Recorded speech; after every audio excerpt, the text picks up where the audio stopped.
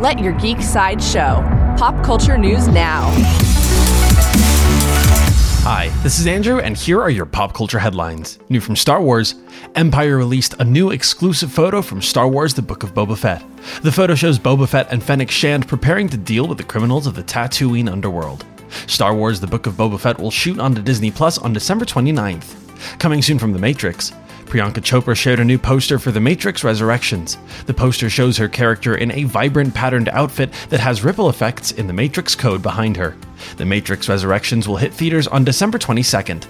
Coming soon from Netflix, Netflix is set to develop a series adaptation of the Image Comics series Noctera that follows a ferryman named Val Riggs in a dangerous world of monsters and magic. The series was originally created by Scott Snyder and Tony S. Daniel, and the Netflix series will be written, showrun, and executive produced by Roberto Patino. Aquaman's James Wan will also serve as an executive producer on the series. For fans of video games, video game company Crytek, known for their work on Far Cry, is set to create a live-action series based on one of their games called Hunt Showdown. They're collaborating with an upcoming streaming service called Binge, which will launch in 2022. There is no further news about Binge or the Hunt Showdown adaptation at this time.